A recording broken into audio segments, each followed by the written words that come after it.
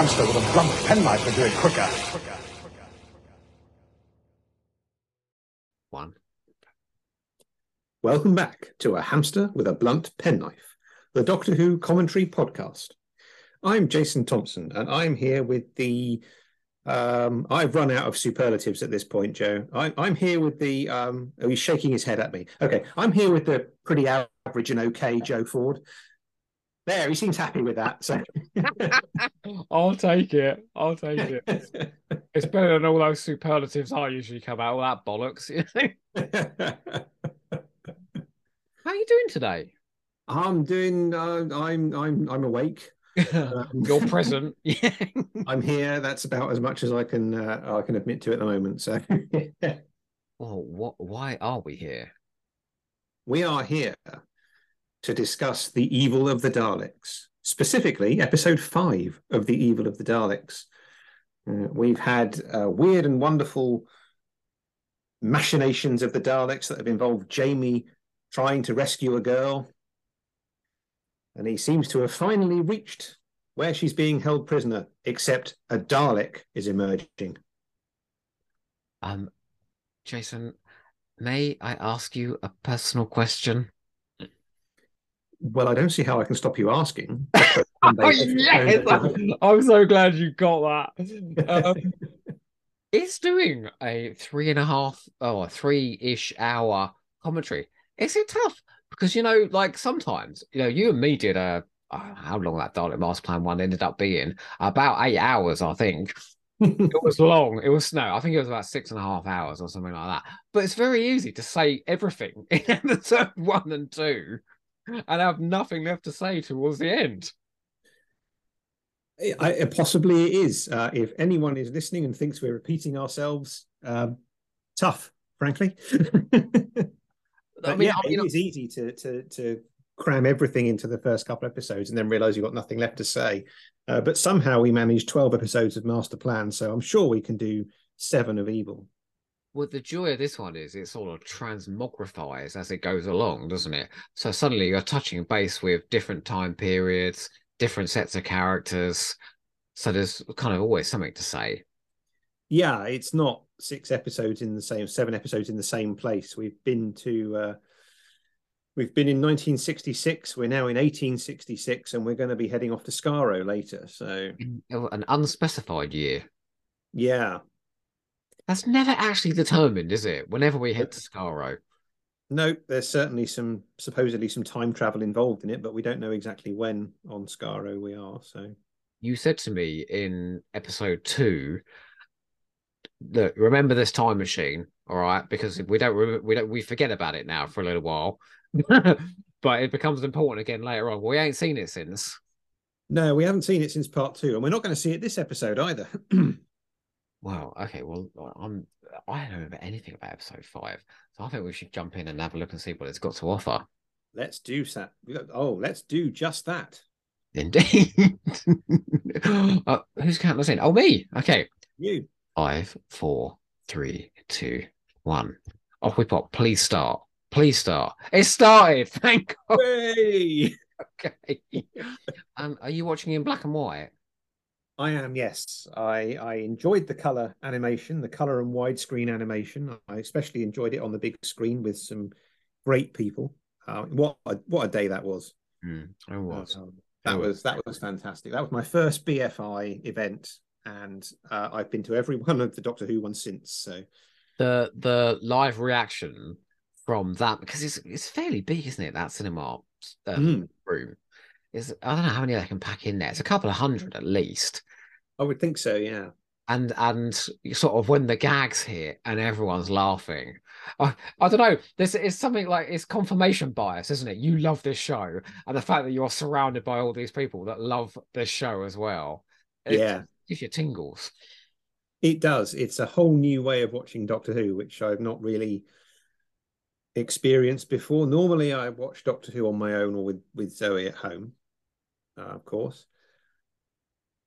And I did, in the early years of my fandom, I did take part in a Doctor Who club at school where about a dozen of us would sit and watch it, and that was fun. but yeah, sitting and watching it with friends, but then on the big screen with loads of other fans is just amazing experience. So Do you know, and I'm going to, in an earlier episode, you managed to make a point by referring to a point that was made in an earlier episode of A Hamster with a Blunt Penknife. And now I'm going to do exactly the same thing. But it was a point that was made by you. And that was when we did the Saranga conundrum. And you were talking about fandom responding to new episodes of Doctor Who and how there is this weight of expectation of everything to be absolutely bloody amazing. And of course it isn't. And so then suddenly there's a massive backlash. Well, the joy of watching Evil of the Daleks is we all know this story. So there's no expectation about how good this story is going to be. We know it completely. So we're all going in knowing exactly every fucking plot twist, probably every line. You said you could bash out the script earlier in the thing. I might hold you to that later. But you know what I mean? Like there is no massive expectation in what. So it's kind of like a safe way to experience it with other people. I do know what you mean, although I am going to contradict you slightly because I do know from what I've seen on Twitter and what I've got from talking to people that several of the people who go to these events haven't seen these stories before. I know there were people in every one of them who were their first time seeing that story. Wow. So, and it's great as a prepared to name and shame these people. I don't think I will. No. Shame. But I do remember I might have I was concerned when we did the Sea Devils because I'd said how great it was to a couple of people who'd never seen it before. So afterwards I went up to them and I said, "Did you enjoy it or am I in trouble?" So are these people that are coming from the new series to the classic series? Yeah. So as by this point, I've been a fan of Doctor Who for 30 something years. I've seen excellent use of your bottom lip there. Yeah, I've seen or heard every episode of Classic Who multiple times at this point. And I know most of it backwards. I can bash out all the story titles in order, the individual episodes from the William Hartnell era in order, and I can tell you the plot of any of the given stories. And it's great. And I love going to these events knowing that there are people who haven't seen these stories that I'm so familiar with. And it's always great to get people's reactions to them. Whether they like them or not, it's just nice to know that there are people who are still coming to the series now. Well, and it's discovering this stuff. In the sort of the debate as well, isn't it? It's fresh voices coming in with fresh opinions. And a lot of these people are like people that have been brought up on modern television, going back and watching these. So, this isn't cranky, but you know what I mean when I say it's not cranky old black and white TV.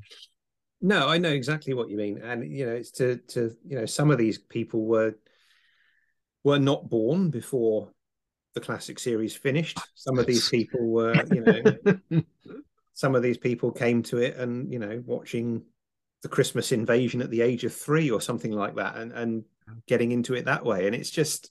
It's great. I love it. And I really envy these guys, the gold that they still have to discover. And curious as to whether they watch some of the things that, generally speaking, are held in lower regard and what they think of them when they get to them. So when I first met Fraser, he still had a list of about 10 stories that he'd never seen. Underworld was on that list. Then he went and watched Underworld and he went, well, that was pretty good. What's everyone going on about?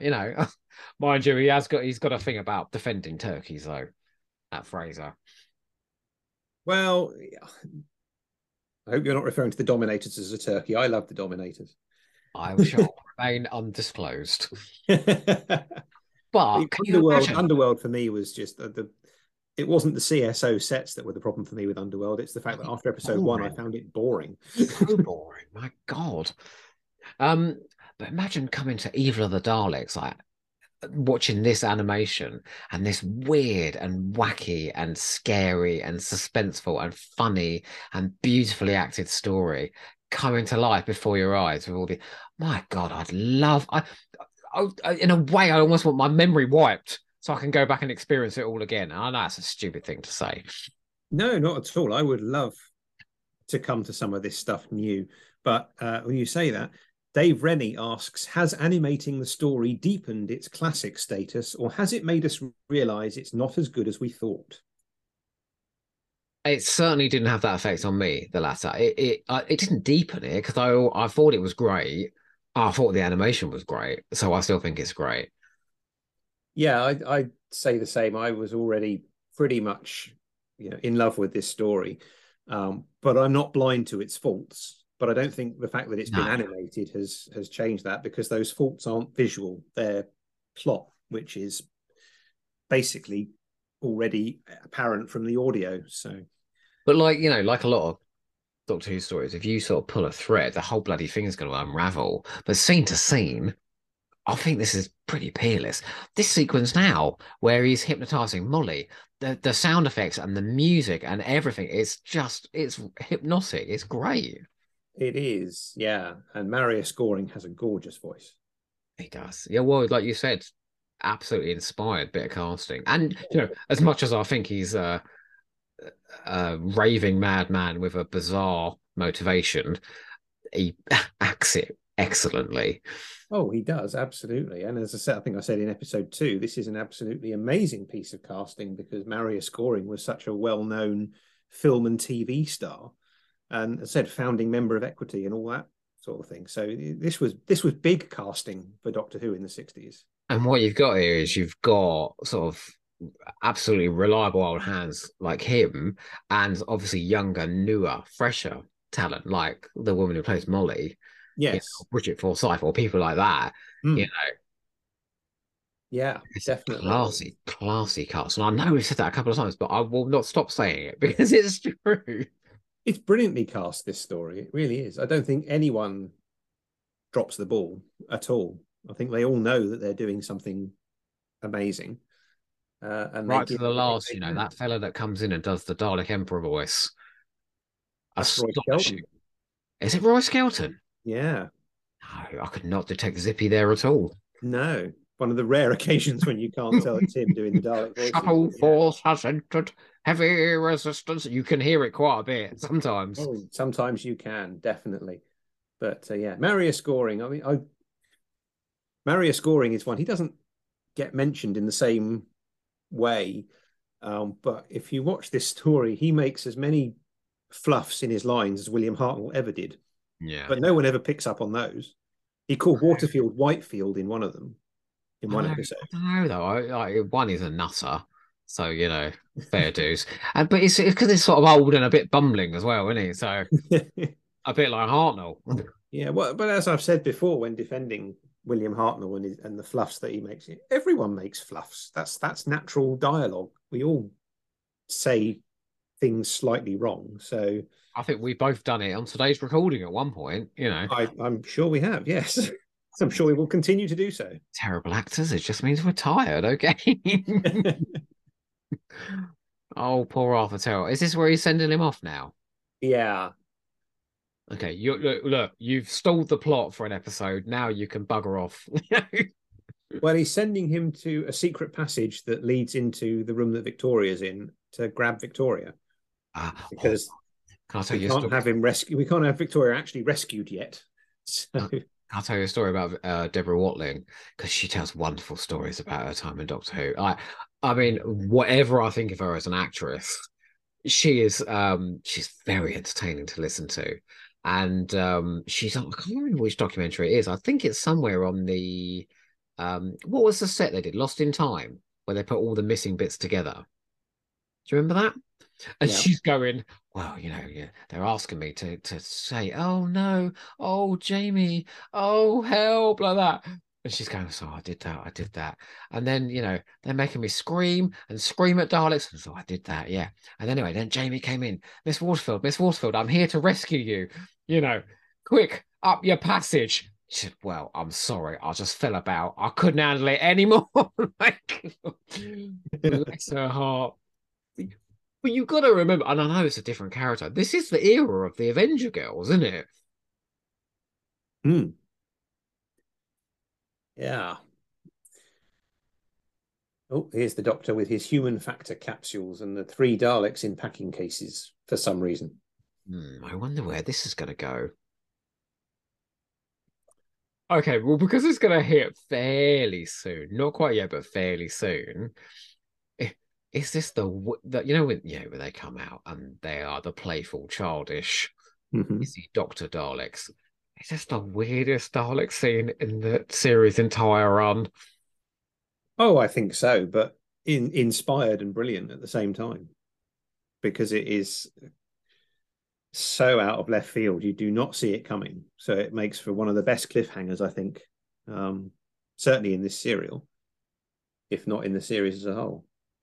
See there, and it kind of adds some weight to what we've been through in the last episode, doesn't it? To sort of extract all of those good and playful impulses. So there was a reason for all of those set pieces in episode 4. Hmm. It is a bit weird, though, that Dalek that just said, "Oh, you finished, have you? Right, okay. Well, just let us know when you're done," and he clears off. So that none of the actual Daleks, the ordinary Daleks, actually see what happened to these 3 human factor Daleks at all, which is rather bizarre. It's a fact that would give away the climax to them, of the story. Oh, Trouter's vicious here, isn't it? He says it was too late, the second you stole my TARDIS and, got me on the scent of all this. The second Doctor here is probably the least clownish we've ever seen him, Yeah. and probably the least clownish we will ever see him in this story. I love it when all that drops away, though, because he's so good at the comedy. When he's really serious, like, do you remember that bit in Web of Fear where he's suddenly talking about the great intelligence right up to the camera? Yes, yeah, no, he's brilliant. Is Trout, and yeah, someone I think on Twitter. Let's have a look on Twitter while we're on this subject. Deb Jones says, "Love this one. Can't decide if the Doctor is being his most human or most alien, i.e., he's so easily throwing Jamie under the bus in particular." that's a good question. It is. I'd say most alien. I think Jamie doesn't quite like whatever connection there is between them is sort of severed here. It is, and it has to be rebuilt in the later episodes. And it's almost like David Whittaker is writing the Doctor more as the first than the second. Mm. Um, Going back to the very original time when we weren't sure about the Doctor. He wasn't unequivocally the good guy and the hero, and he was, spiky and a bit dismissive of his human companions. And yet it is something they lean into a bit because I not long ago did a commentary on Tomb of the Cybermen where the second Doctor makes some very questionable choices in Oh, that very story. much so. Yeah, that's another one of those stories. It's a bit like this one in some respects, in that it's great, but the plot makes no sense whatsoever. But the set pieces and the acting kind of make up for that. But he's entirely responsible for them, one, getting in the tombs, sort of getting into the base, and then two, getting down into the tombs. And I'm like, so okay, so everyone's murder in this story is on your on your hands. Well, you say that, but once he figured out the Cybermen were there, if he'd left them, perhaps they'd have figured it out themselves and ended up allowing the Cybermen to emerge. So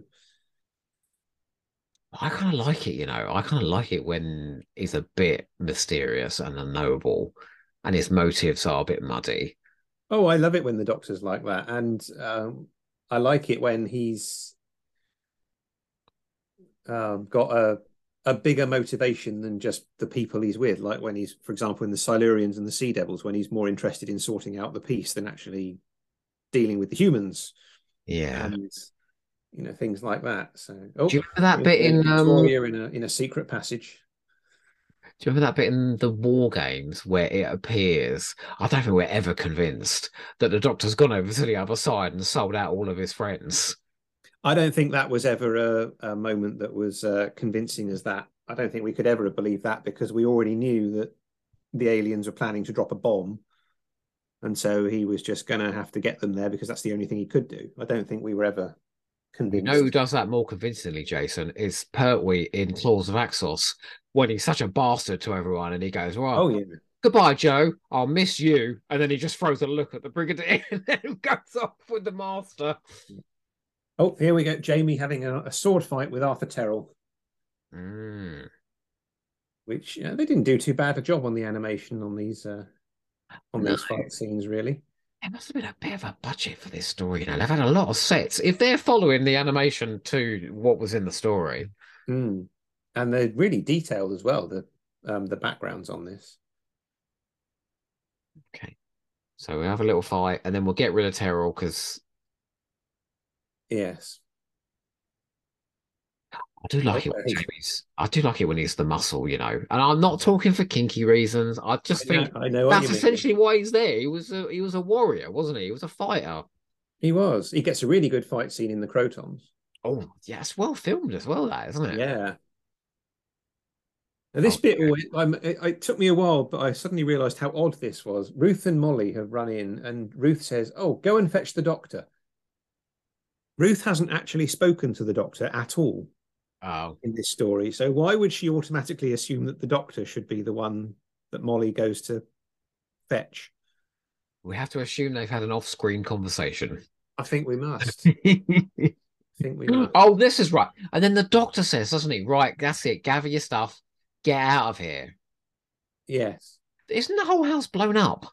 it does get blown up later on. Yes. Yeah, that's a bit extreme, isn't it? Those Daleks, their scorched earth policy, you know. Yeah, definitely. But no, I like this. I like this sequence with the doctor who comes in and just says, "Do you want to save this man's life? Right, then get him away." Do what I say. Yeah. But Um, essentially, they've just been fucking about with Arthur Terrell just to just to do it, you know? Like, yeah, it's all a bit weird, the whole Arthur Terrell subplot, isn't it? well, and it is it Maxtable doing it? No, it's the Daleks, isn't it? Because when you hear It's the that sort of Daleks. obey, don't Yeah, you, in the background? yeah, Yeah, very yeah, strange. Very strange. yeah. It's a bit odd, but never mind. Do you know what? One thing that is very strange doing the commentary on this is not hearing the music. I'm so used to the music in this story. It really does add an extra layer of brilliance to this story. That music, it's superb. Well, it means you can't hear that wonderful dun dun dun dun dun. Yeah. Dun. Oh, and there goes Arthur Terrell out of the house and out of the story altogether. And now some more tension between the Doctor and Jamie. Yeah. And now, randomly, Victoria is somehow unconscious in the laboratory with that glassware still bubbling away. Look, Alex hadn't blown it's up an the house. That experiment would have that done takes it in hours, all right? time. Whatever they're doing. Oh no, does Kim will die now? No, Oh, not good. just yet. It's a bit off, isn't it? The way they off all the black characters in the 60s. It's It is a bit. Kemmel's death is actually one of the clumsiest, I think. I mean, we'll talk about that when we get there, but it's almost an afterthought. But, so like Tobman's death in Tomb of the Cybermen is unfortunate, but at least like there's a plot purpose behind it, you know. He gets sort of the hero moment. yeah, yeah. Oh, there we go. Off we go. Victoria and Kemmel and a Dalek going through the Hall of Mirrors. So are And they now off the to Doctor and Skara now, Jamie, are they? they're heading to Skaro. The Okay. Doctor and Jamie are having a bit of a Barney now.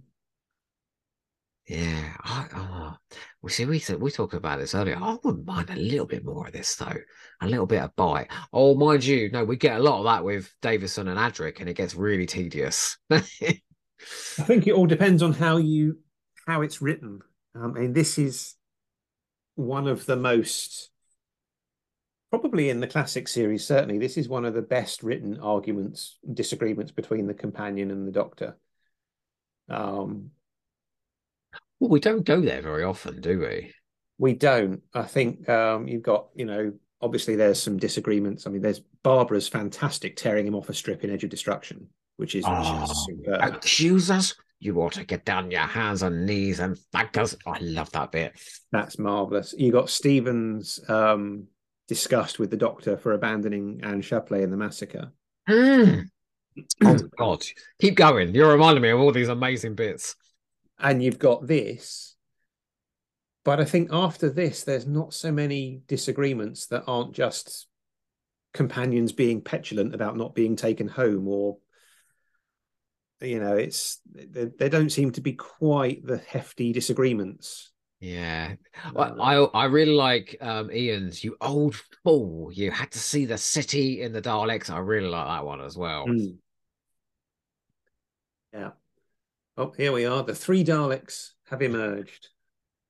Jamie's appalled that they're coming alive, and the Doctor goes, "Don't worry, Jamie, they're friends." Yeah. It's a good thing he's very confident in his own plan here, because It is. Yeah. This is bizarre. it is, but I don't know. And just the voice work as well. Yeah. That sort of sing-song voices that they have. Oh, look There at we go. They've got him and they're taking him for a ride. Don't worry, Jamie. They're playing trains. They're taking me for a ride. The one thing that is a bit odd about this cliffhanger, I always thought, even when I heard the audio cassette, is that it doesn't finish with they're taking me for a ride. It's Max Dibble going, "A rather amusing little game, don't you think, Jamie?" It's one of the rarest of things, isn't it? It's a upbeat cliffhanger. But yeah, Daleks are playing games. What on earth is going on? I mean, that is a really offbeat ending for a Doctor Who. It is. And I love it. I'm trying to think of another example where it's just like a totally sort of, the plot is hinging in a totally weird direction, and the cliffhanger isn't a moment of danger or suspense. Yeah, I should have reviewed my Twitter thread for this ahead of time. I mean, I suppose no, it's not quite to the same level, but the gunfight is episode 1, which ends on a massive song, but then the Doctor is about to walk into the bar and, have his head blasted off. Yeah, So that's quite an odd one. No, we'll have to have a think between episodes. I think we will, yes. Well, let's just say it's utterly unique. Oh, definitely. Is it one of your favourites? Man of the cliffhanger Twitter thread. It is actually, yeah, it is one of my favourites. Yeah, what did you give this out of 10? I can't remember. I'd have to go back and I'll tell you what, between episodes, I'll go back and review my thread and see what I rated all the cliffhangers for this story. Oh, I'm just going to say thank you very much for a second, because I did ask you in our first recording if you would please keep going with those cliffhanger threads, and you have been. So thank you very much. Yeah, I have indeed. I think I'm up to Horror of Fang Rock now, so I've got to go to... Oh, there's some bangers in Horror of Fang Rock. I've locked it in here with us.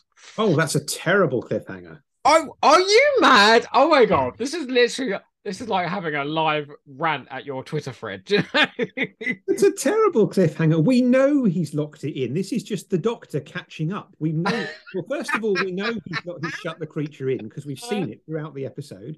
Secondly, if he's locked it from the inside, then no one's locked in. They can unlock the door and get out. And thirdly, at this point, we've also seen this creature get out through a window and climb up the outside of the lighthouse. So being locked in is irrelevant. Guys, this is why this thread is gold, all right? Okay. I think that's quite a celebrated cliffhanger, It is, but I think it's badly misrepresented. Tom Baker Honestly, plays it superbly. All of those cliffhangers that you absolutely adore, he'll savage them. But all those ones you think are a bit iffy, he's got a great reason for loving them.